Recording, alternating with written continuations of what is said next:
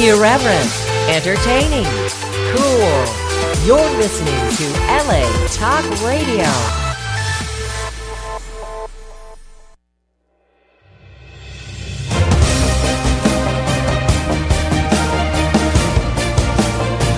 You're listening to The Horse Ownership Experience with Billy Koch and Michelle Yu, right here on LA Talk Radio. Midnight Storm, a brilliantly fast Grade 1 winner by Pioneer of the Nile. Mike Smith just points him in the right direction. Midnight Storm dominating. Millionaire and 7-time graded stakes winner on dirt and turf. Midnight Storm over accelerators, finding the line well, but not well enough, and Midnight Storm has taken it by 2 lengths. From America's hottest sire line. Midnight Storm, he wins it this year. Midnight Storm. Standing at TaylorMade Farm. That's Midnight Storm. Yes, the horse ownership experience is brought to you by Midnight Storm and TaylorMade Stallions, also standing California Chrome, Shawish. Not this time. Great roster there. Breed your mares to a tailor-made stallion. Call Travis White. Call him at his work. 859-885-3345 to book your mare today. It is the horse ownership experience. We are live today. It is, oh gosh, I don't even know what date it is. February 12th. It's February 12th, Tuesday, February 12th. I'm Billy Koch. I'm the founder and managing partner of Little Red Feather Racing Club. Alongside of me from home with her baby is Michelle Yu. Michelle, welcome. Thank you, Billy. How are you feeling today? I'm actually not feeling bad at all. That is fantastic. How is the baby feeling? The baby is finally not dying sick. He's a little sick still, but not as bad as he has been the last 2 weeks, which means we're actually getting more than 2 hours of sleep a night. It's awesome. Oh, good for you. Well, I had a great night last night. Why? I am the assistant coach of the Santa Anita Junior Beavers baseball team, Little League team. Is that Juniors a girls' team? No, it's a boys' team. We do have a girl on the team, though. It's called the Beavers. It's the Beavers. It's the Oregon State Beavers, Michelle. We are coached by the great Mike Shivari, and we have our other coach is Josh the Pastor. He's an amazing guy. Yeah. And I am an assistant coach. I didn't know that you were into that. Yeah, no, I love coaching, and these kids are unbelievable. And you know what? Is this like a throwback from like when your kids were yes, little? Yes. Are you having empty nester syndrome? I am. Mike asked me to come out, and it's been a blast. We've had a blast. Our games are going to start in a couple weeks, and I'm going to try to get some host show people out there supporting us. Very cool. We can make shirts. You know, I have a Cricut now, so I can like make all kinds of stuff.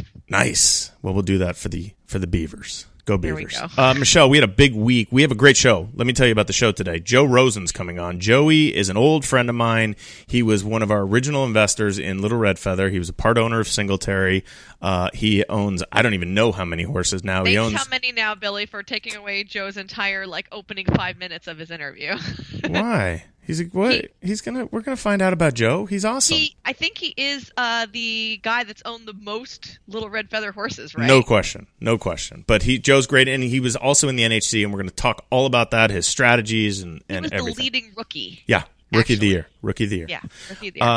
We also had some big doings, some Derby doings over the weekend. Tell us a little bit about that, Michelle. Kind of. Okay. Right? Well, yeah, go. Okay, so we had the San Vicente, which I feel like is a quasi path to the Kentucky Derby because it's only 7 furlongs, right? Right. And we did have a pair of Bob Bafferts in there, and then we had the Jeff Bondy horse, Sparkyville. So it was like, can Coliseum come back out of what he did last time? Could Desmond step up into winners for the first time? Or could Sparkyville win a graded stake? And Sparkyville just trounced these horses. He got his head down on the wire just in time to win. But in the post-race interview with Jeff Bondy, and I asked him, like, this horse has done the best running sprinting. Is he a Derby candidate? And he was pretty much like, nope. Like, well, he's at least he was honest. furlong miler type, and the owners have another horse that's a Derby horse. Right. They have that king of speed, I believe. Yeah. Yes. Who's a turf horse. Won stakes on the turf, yeah. Correct. Well, congratulations to everybody involved. Yeah, it's funny. I've said this on the air. I feel that Coliseum has always been a little overhyped and underdelivered. How do you feel about that? I think that he's just your typical spoiled ass tappet and really needs a gelding and to be left alone. Okay. I think that's fair. I think Ryan has mentioned before, too, watch him in the mornings, that, he used to just run off every day, and it worked out for him. And I think that holding him back and trying to, make him be under control has worked against him.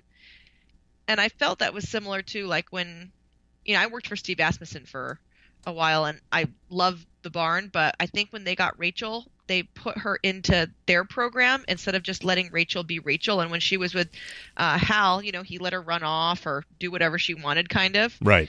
And I felt the same situation with Rachel. They squeezed her into their program, and I don't think she necessarily flourished. It's like the opposite of Marley's freedom. And that's an interesting point, is that trainers oftentimes do try to put their horses in the program, but every horse is different, just like every person's different. Just like, right. We were talking about coaching Little League. Every kid is different, right? Especially nowadays. And you have to treat them differently. So, coach your kids, Billy? Did I? Yes, of course. So do you feel like kids nowadays are different or being raised differently than kids when you had your boys in Little League?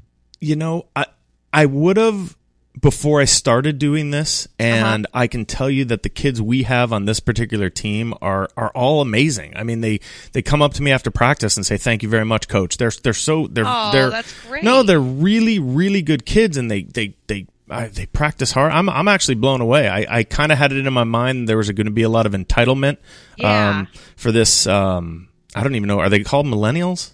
I don't know what. Yeah. Well, I have not seen it. So, they're Gen X. Well, we'll see what happens when we get it. But look, we had a big race down at Sam Davis. The Sam F. Davis Stakes at Tampa, and Well Defined won that, and owned by Stonehenge LLC. How about that name? Trained by Kathleen O'Connell, and the jockey was Pablo Morales. Well Defined. He was okay.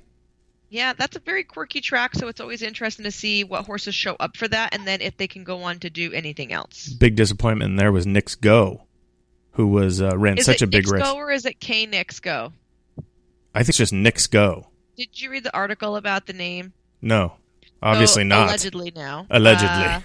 That the horse is not Knicks Go, named after the crappiest basketball team ever, but it's actually named after K Knicks Go, which is like a true Nick for Korean horses. Oh, well, there you go. I mean, this is what you get in the horse ownership experience. You get facts like that, factoids. Well, I don't know if it's a fact. It's a tidbit, right? Because I don't know if it's a fact tidbit or not. We haven't. It wasn't. It could be called. I listen to these podcasts on the Ringer, and they always call it half-assed internet research. There you go. There you go. So credit to the Ringer. We also had at home Bellafina win the Las Virgenes. I was expecting, and she's owned by Kaleem Shah, obviously, and trained by Simon Callahan. I thought she was going to be a little bit more. It wasn't visually as impressive as her last race. Michelle, would you agree? I would agree, and going the day before she had schooled, and she was swishing her tail so hard, and I don't have note of her ever being a tail swisher. And she didn't do it on that day, so I never mentioned it on air or anything. But I was just wondering if maybe she's starting to cycle again.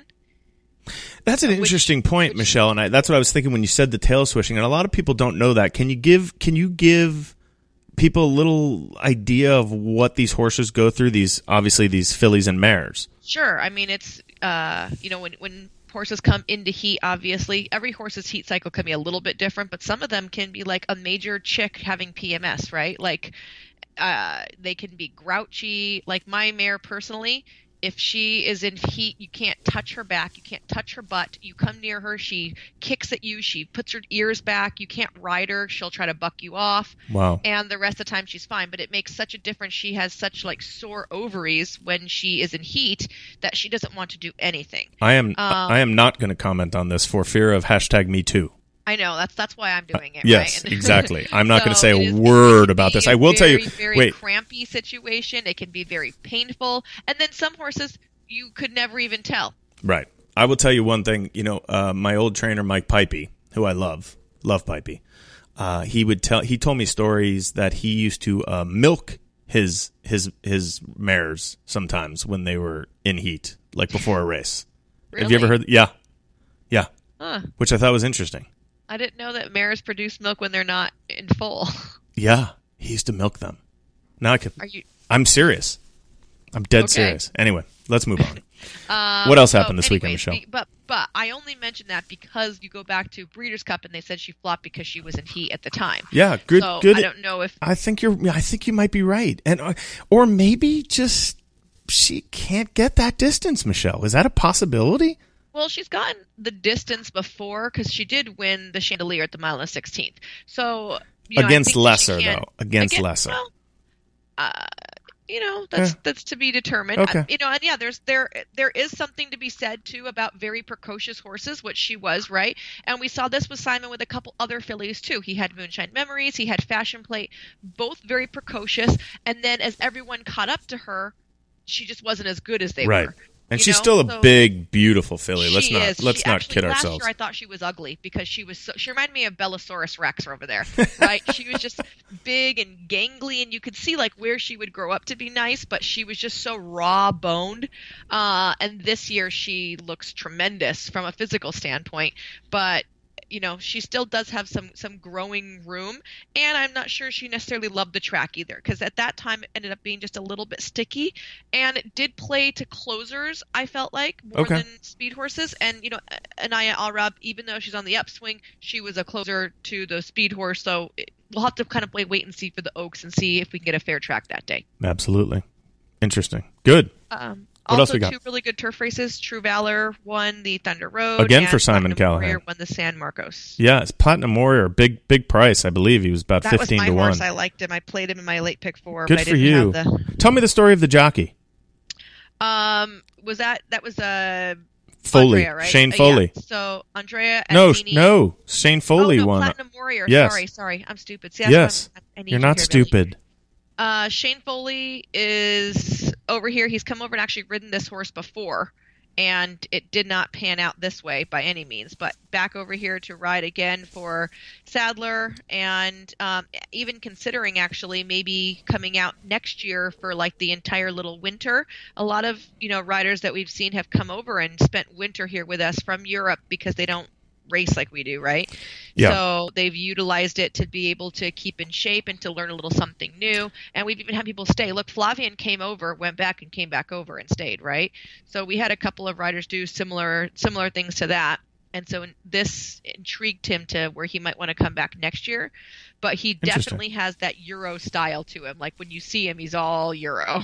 Yeah, he was. But congratulations to the connections and to Mr. Sadler. Great weekend of racing here at Santa Anita and across the country. And we have Joe Rosen coming up in about 3 minutes. Michelle, anything else you want to discuss before we get to Joe? Then we'll come back and talk to.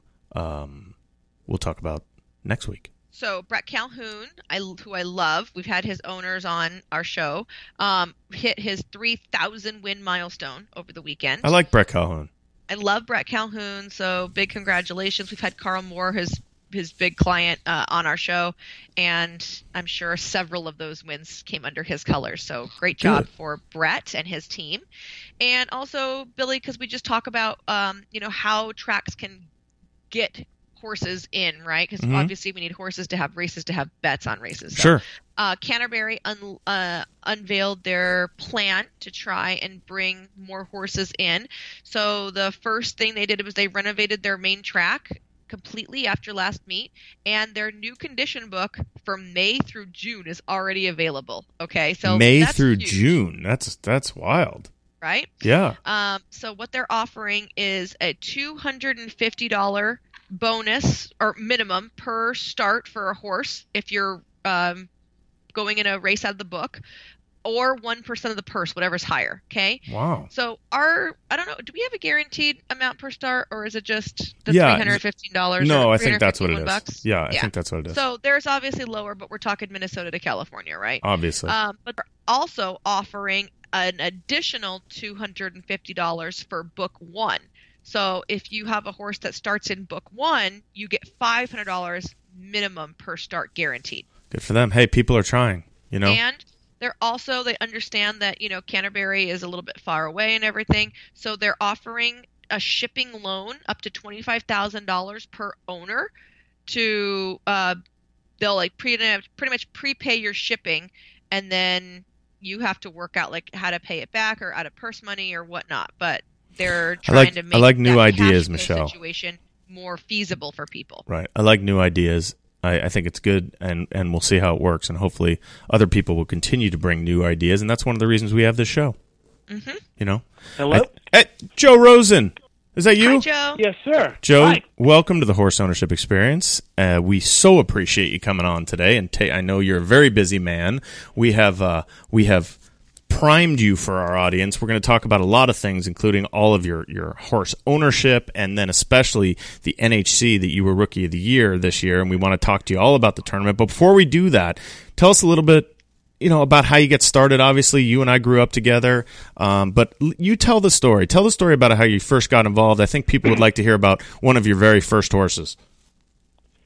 Well, got involved early 2000s when Billy, you put a group together for a little 3-horse purchase for about $120,000, I believe. And there were about 13 different owners, and one of those horses turned out to be Singletary. He was pretty good. Wait, Joe, did you never want to own a horse before Billy harassed you into the partnership thing? Harass? He did not harass me. I actually begged. I had actually just moved from Los Angeles to Las Vegas right around that time, and figured it was a good way to stay in touch with a couple of people because I knew a couple of the owners, and I wouldn't be forgotten since I was no longer in Los Angeles while I was in Las Vegas. So it worked out pretty well on all accounts.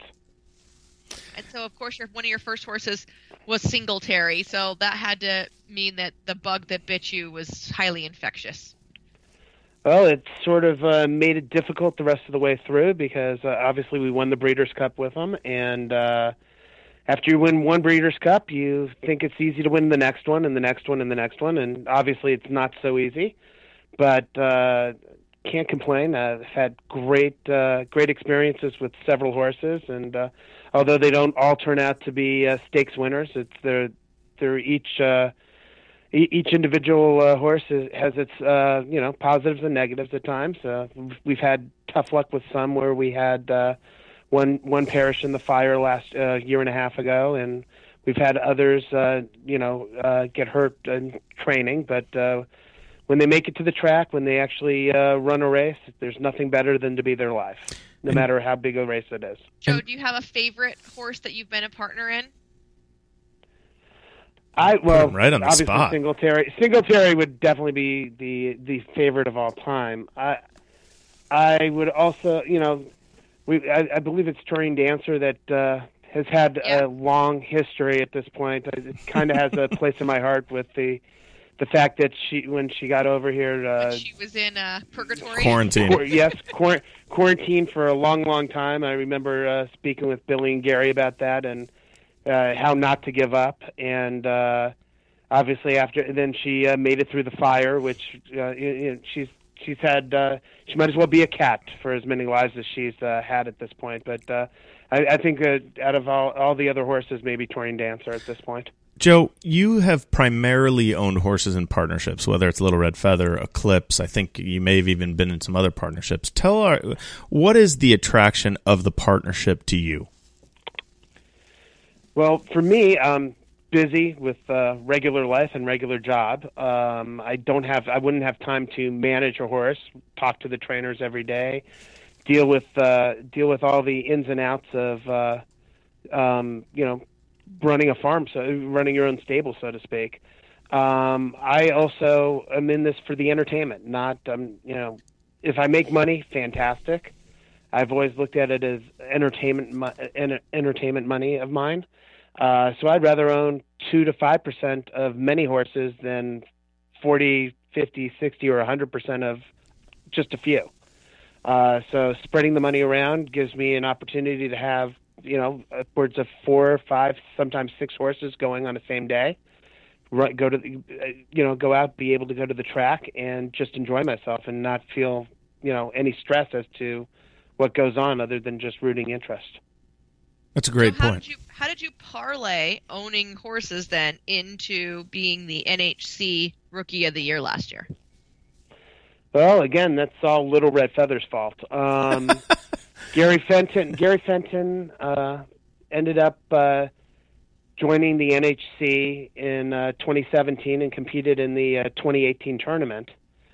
And Little Red Feather, trying to get more people involved with the NTRA, decided to allow for anybody who joined the NHC last year, if you were the Little Red Feather owner, part of a partnership that ended up with the most points, going into and qualified for the tournament that year, you would have $1 million bonus if you ended up winning the tournament. So I joined and didn't give it much thought until I would say I think it was actually Belmont Day, when it was absolutely pouring here in Los Angeles, and I ended up entering 2 tournaments. One was in an NHC point tournament, and one was a money tournament. And I was in first place going into the last 2 races in both tournaments, and ended up winning the money one, which was very nice.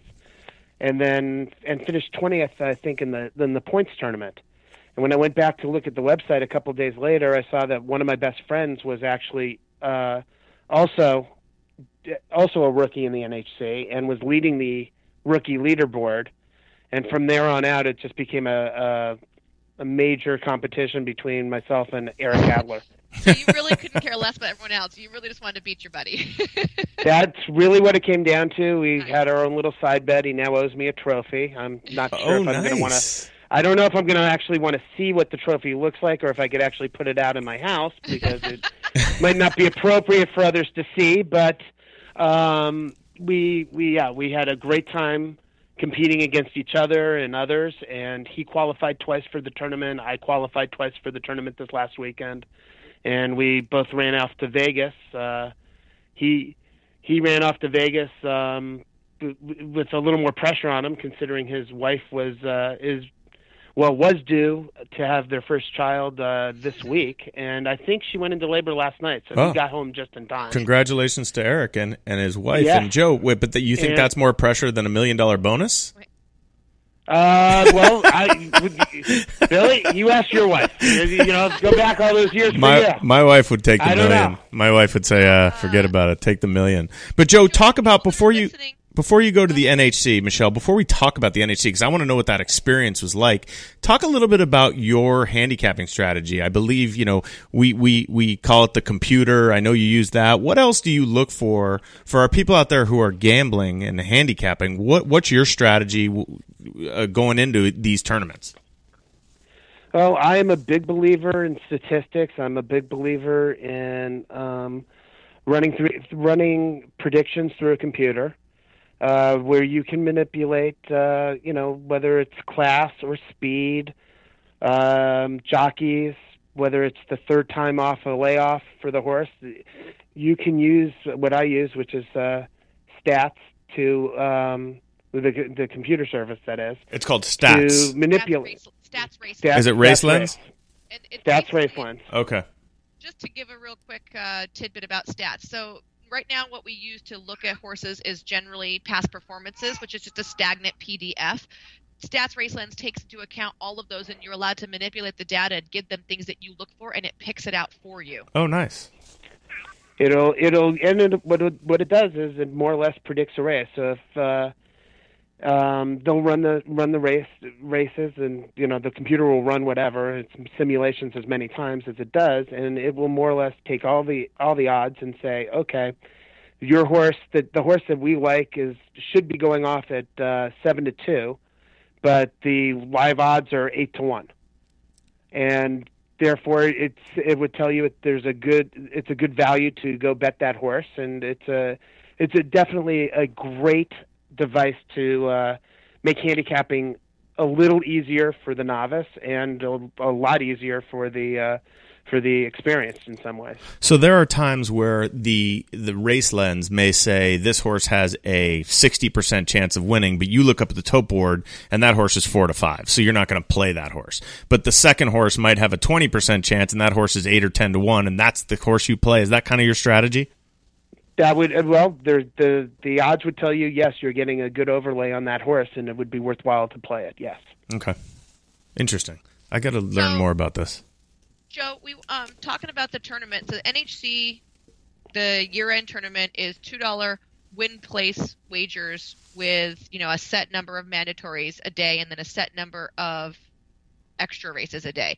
Is that your favorite type of tournament play? Because we have so many types that you can utilize if you're into the tournament playing. It is not my favorite type at all. It was the first time I'd ever done anything like that as to mandatories and so many different races to choose from, because you had, I believe there were 8 tracks to work with over on each day, and they would give us I believe it was 8 mandatory races from different tracks, and then you had to choose 10 races from those same tracks to use as your free choice races. And when you have to sit down and try to handicap out what amounted to 65, 70 races a day, it's almost impossible. There's just so much to look at, and there's just is not enough time. There's enough time maybe for the first day because you know exactly what the mandatories are and you know what racetracks you're looking at. But by the time you're done with that and you go through your first day of competition, you have no idea where you're going to be on the board, so it's hard to handicap for the second day, not knowing what you're actually going to be looking for or how the tracks are running on those days. Right. So Right. It's very difficult. I personally like the pick and praise, which is where they might have 12 races in a competition, and you have to choose your horse for all 12 races before the first race even starts. Once you put those picks in and the first race goes, your picks are locked and you can't change anything. I think I like that format the best because I tend to play horses that are maybe 3-1 to 6-1 in general, and if those horses come in and I'm doing well, I might have a nice lead, but in a live competition, you'll have exactly what happened to me at the NHC, people playing 20-1 shots because they have no chance to win otherwise. And if that long shot comes in on the last race, they pass you and you don't end up winning the competition. And I personally don't believe that many of those players, when you have 200 in a live competition, and 50 are on the same 20-1 horse because they're so far behind, most of those handicappers probably wouldn't be playing that 20-1 horse except for the fact that they're so far behind. Sure. If they were to have looked at the race, 5 hours before and were told that they, just had to choose a horse to win, it would not be the 20-1 shot. It makes a lot of sense. And Joe, talk about a little bit about your experience, because on day one, I believe at one point I looked and you were sitting in 7th place. And so that was obviously very exciting after day one, especially with the $1 million bonus. And then, where did you end up? I ended up 56. I qualified for the last day. So you were at the final table? Yeah, not at the final table, but the last day. The last day they start with 10 extra races where the top 67 this year competes, top and 10% then or something, isn't it? Or whatever. That's correct. Okay, that's correct. And then the top 10 after those morning races make the final table. Got it. First day, I was as high as 2nd place at one point. I finished in 6th that day. It was a whirlwind. I got lucky. The first mandatory race I believe it was the second choice at the time at like 4-1, and the horse, the jockey jumped off the horse as he was getting into the gate, and they ended up. As soon as that happened, I ran up to the window, and the horse was a vet scratch right at that point, and the horse that I liked second happened to be a 15-1 long shot, and so I switched to that horse and ended up getting lucky. That's that horse amazing. won the race, and all of a sudden I was all over the NTRA website because they were filming me yelling and screaming, and Billy knows that. Joe is not quiet. Oh Yeah, my gosh. Joe is not quiet. He's just like us. I'm not quiet. I am not quiet Joe, at all. I can be heard anywhere in Santa Anita at any point. Joe, so. when you went to bed on I guess after the first day was Friday, and you're in 7th place or 6th place. Forgive me. Does your strategy change going into Saturday? Well, I thought it did. I think I played too tight on Saturday. I played too many favorites. As I said, I had 2 entries. So did on you, my top split entry. Entries where you played like one way with one entry and another way with another entry?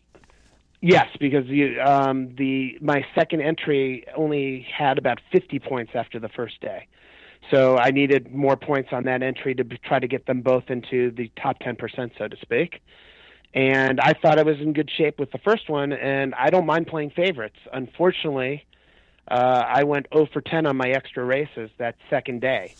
Got nosed out many a time as to my horses or jockeys just not having a good run at it, and I ended up playing too tight on the entry that I was doing well on the first day. While the second entry, I made 110 points, I think, on that day. Wow! And if I had just played one or two of those extra races differently, flipped them on the entries, I probably would have been in much better shape going into the third day.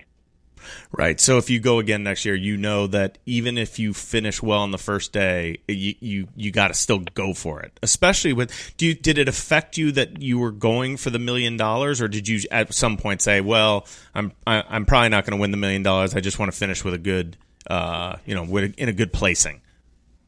Well, it definitely affected me on the final day because knowing what the prize structure was, there was probably a $10,000 difference in prize money between the spot I finished in and maybe finishing like 30th or 25th. So if I played the lower odds horses and only moved, where it didn't give me a chance to get into the top 10, I was really only playing for an extra $10,000. Sure. Knowing that I was really if I finished in first, I would have been playing for $1.8 million. The difference being, the difference is so much that you can't help but try to go for to get into that final table. Right. And I had my chances. I had a couple of horses that with major odds that ended up that I played that ended up finishing third, and you get no points for that. And I had one that was necked out at the wire that I only got place money for. Right. But yeah, I definitely was playing for. I was playing for the final table. I wasn't playing to finish 20th. Of course. And Joe, what was you want to play again? Like going and seeing how it was, and knowing it's not your ideal format. Do you still want to go? Like, do you want to qualify and try next year? Oh yes, definitely. You sit down at a table with probably 6 other entrants. Well, that's what I was going to say. What is it like there, Joe? What? How is it set up? How are the people? Is everyone just burying their head in studying, or some people drinking beers? What's happening there? Stinky. Everybody's burying their head and studying as to what's going on. There's you're in a ballroom at Treasure Island, and they actually have 2 ballrooms being used now because they have so many contestants. And you're allowed to bring a guest if you want to sit with you, and some do, some don't. Did you bring a guest? So you're sitting at I did not bring a guest, but I was sitting there with Eric Adler and his brother. So it was fine. I knew lots of people there anyway. Are you assigned your seat, Joe? Are you assigned your seat? No. Oh no, you can sit whatever you want. You get to choose your seat. Okay. You get to choose your seat at a table that sits 10. Okay. So you're sitting at a table with 5, 6 other horse players, and you get to meet them, and you hear stories from across the country because the couple of guys I sat with were from back east and were over at Woodbine often, or they'd be at Aqueduct or tracks from back east all the time, and so it's nice. You meet a lot of people. It's very male-oriented, unfortunately. I think they need to put some... Unfortunately. Well, I say that just because, horse racing in itself it's a great sport. It's a great place to go. And you see a lot of women at the racetrack. They're just not they're just not entering these competitions. And trust me, I know a lot of great women handicappers who just haven't tried the NHC, and I think they would have a great time. So, I would suggest to them that they should probably have women-only tournaments and bring more women and get more women involved. That's a great idea. Joe, we're marketing the sport a lot through handicappers, but handicapping and ownership is very different. We're talking handicapping now. We're talking women's now. What else can we do as a sport to bring in more women, more youth? What is the marketing angle? You're a marketing guy. Well, it's all about marketing the fun. I mean, the idea of going to the racetrack, seeing your horse run, going down to the paddock, getting and once you've had a winner, once you've actually been to the winner's circle and taken a picture, you'll never go away from it. You'll never leave the sport. I've had friends just go to the racetrack on a given day down to Del Mar, and I've gotten them tickets, even when I'm not there. And I've had a horse win. I tell them go to the winner's circle, take the picture for me. And they tell me it's like one of their top experiences. It's so exciting just to be down there after the race. And it's once you've experienced it, you want to do it again and again and again. Unfortunately, some of the 30 minutes between races, it's definitely necessary, but it definitely makes it slow. So people, some people might get bored with that because Sure. Racing becomes an all-day experience. It's 5-6 hours at the racetrack for a full day at some of these places. And that's a lot of time. I mean, we sit here and complain about baseball being a baseball game being too long at 4 hours, or football being drawn out, and we're sitting here telling people, okay, we need a half an hour between races to get everything ready for horses to run a minute and 30 seconds, and that becomes a tough sell for some people, especially in today's society. Exactly. I mean, what Del Mar does in the summertime, doing concerts after the races on Friday nights. What Hollywood Park used to do with $1 beer, $1 hot dog nights on Friday nights. That drove people to the racetrack. It became a more social event. Once people get there, the sport sells itself.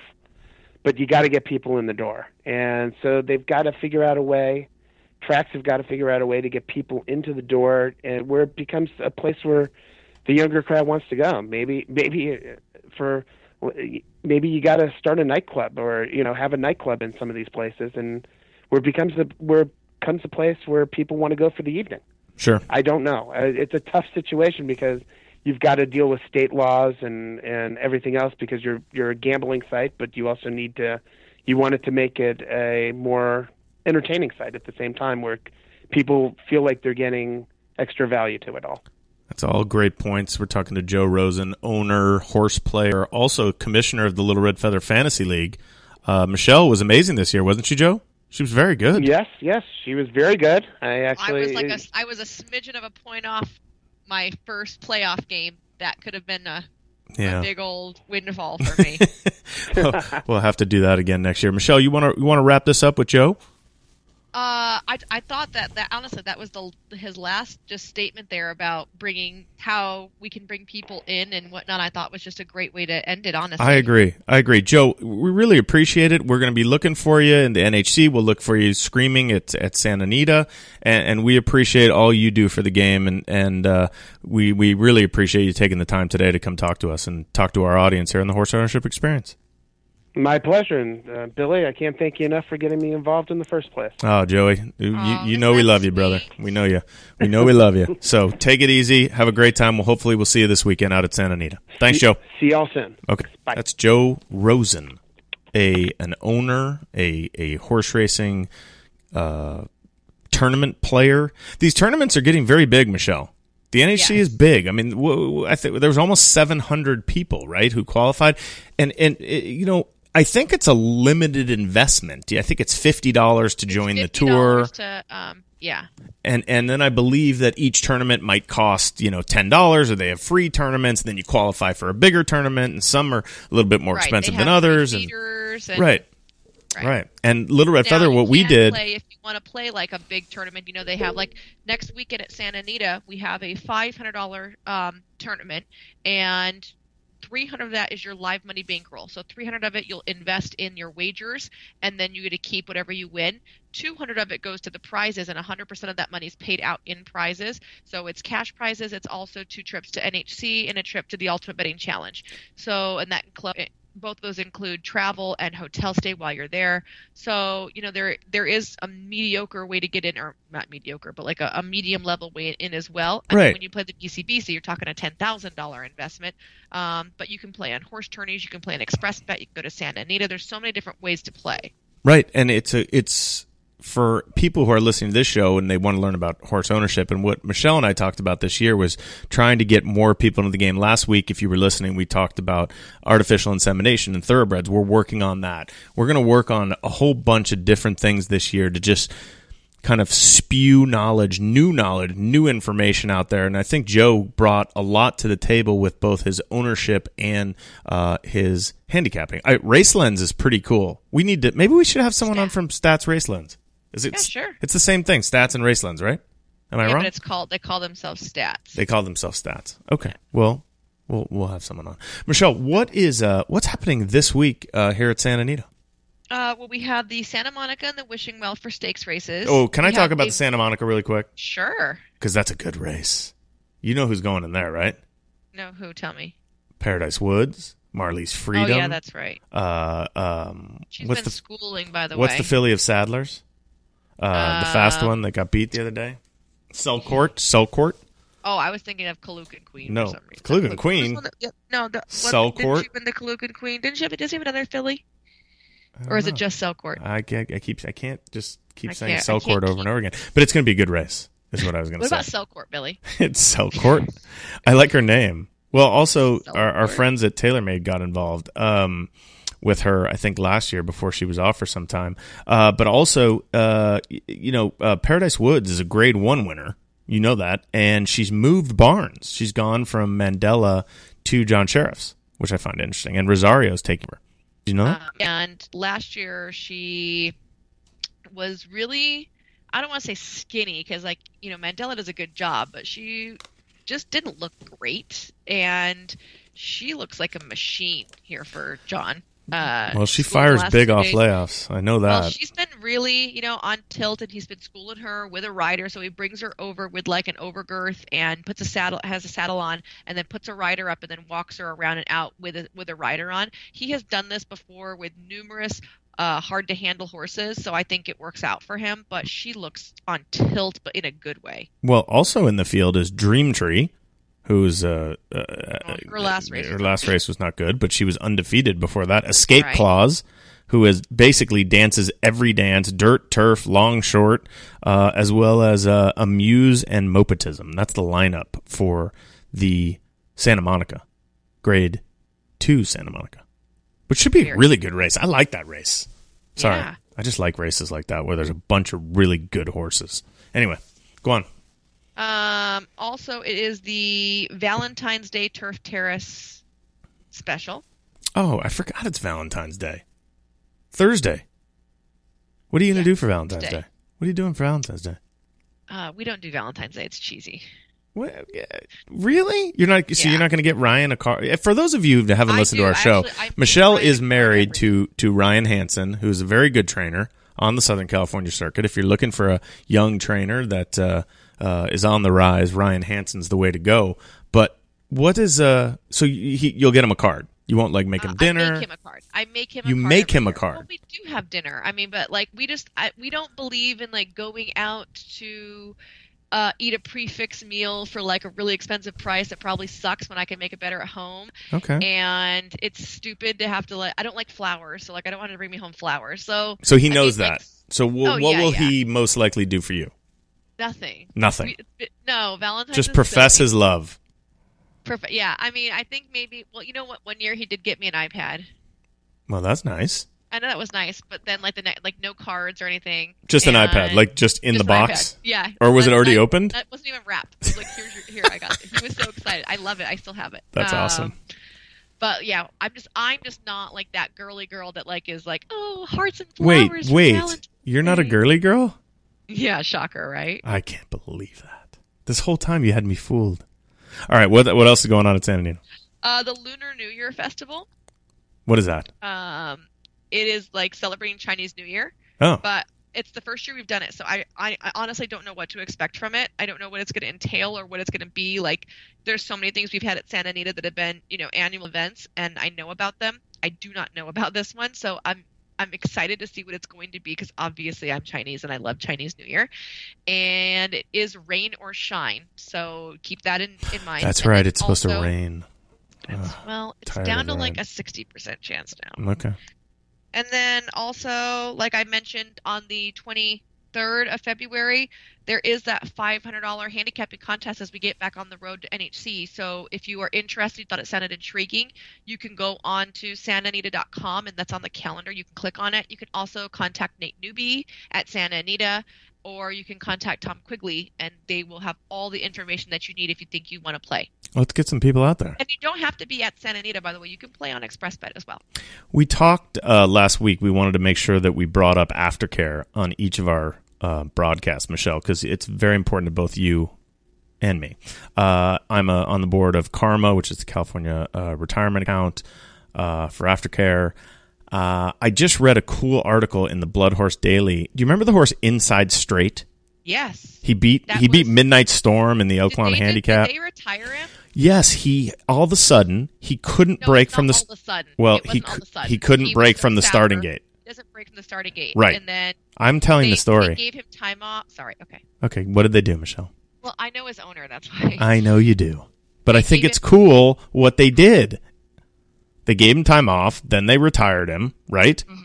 And all of a sudden, there's a picture of him jumping over cross rails at what it's called Manor Farm. So he's retired. They retired him, and he is a jumper. I think that's really cool. I think it's nice when people, what do we talk about? Take responsibility. We're working on a new tagline. Tell me what you think about this. Did I tell you this last time? No. All right, you ready? Yeah. Buy, race, retire. Buy, race, retire. Aftercare is not an afterthought.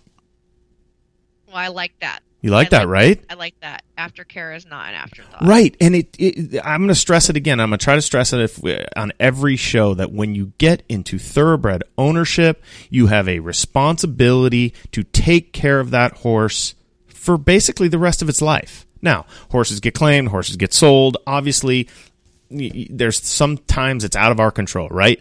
But be responsible, people. When you buy an animal, when you have your dog, Michelle, you don't just one day just give away your dog if he's not feeling good, right? Right. I mean, I don't know if that's the right analogy, but let's really try to stress the responsibility of aftercare this year. I think the hardest thing for aftercare is just what we talked about last week a little bit, is where does your responsibility end? If you have a horse and I write on our horses' papers that we breed, if this horse ever needs a home, let me know. Sure. And then it gets claimed and ends up across the world. Is it then our responsibility to bring it back, or is it whoever's had it in the interim 5 years? I think that's the part people struggle with. But I think that's a communication, and yes, you can keep track of the horse and find out where he is. Look, things are going to happen. There are going to be horses that slip through the cracks. We know that. But all we can do is do the best job we can. And I think that's what we're asking. Right. Not anything more. But make sure you give. When we had the $2,000-$3,000 claimers at Los Al, obviously we're at the bottom basement level for claiming horses. Sure. And anytime one would get claimed that I knew maybe wasn't the soundest horse or had a little mental issue, I would always go give my number. Look, if this horse needs to come back, you call me. We need more people like you in the game. We need more people my husband hated that. We need more people like trying to feed a bunch of horses. Special guest Joe Rosen, who joined us today. Thank you, Joey. Thanks to all of our sponsors, TaylorMade, Santa Anita, Del Mar. Thank you to Michelle Yu, who takes a lot of time to prepare for the show, and without her, there would be no horse ownership experience. So thank you, Michelle. Thanks to all our listeners. Over 1 million downloads. Keep listening. We came back for you. If you have ideas, please tweet us at Own a Horse, at Billy Koch 17. What am I? BKLRF? I never even know I don't know what my handle is. I'm not really good at that. At the Michelle Yu. Reach out to us. We're doing the best we can. We'll have some more interesting guests. We'll be back next Tuesday at noon. You can download this at LA Talk Radio or on iTunes or at any of the podcast downloadable places. I am so old school, Michelle. It's scary. It's really bad. Miss you. I'll see you out at the races this week. We'll see you out at Santa Anita. Bye. Bye.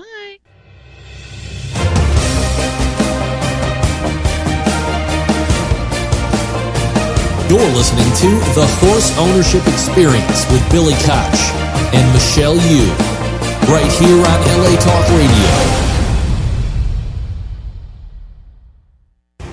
Midnight Storm, a brilliantly fast Grade 1 winner by Pioneer of the Nile. Mike Smith just points him in the right direction. Midnight Storm dominating. Millionaire and 7-time graded stakes winner on dirt and turf. Midnight Storm over accelerators, finding the line well, but not well enough, and Midnight Storm has taken it by 2 lengths. From America's hottest sire line. Midnight Storm, he wins it this year. Midnight Storm. Standing at TaylorMade Farm.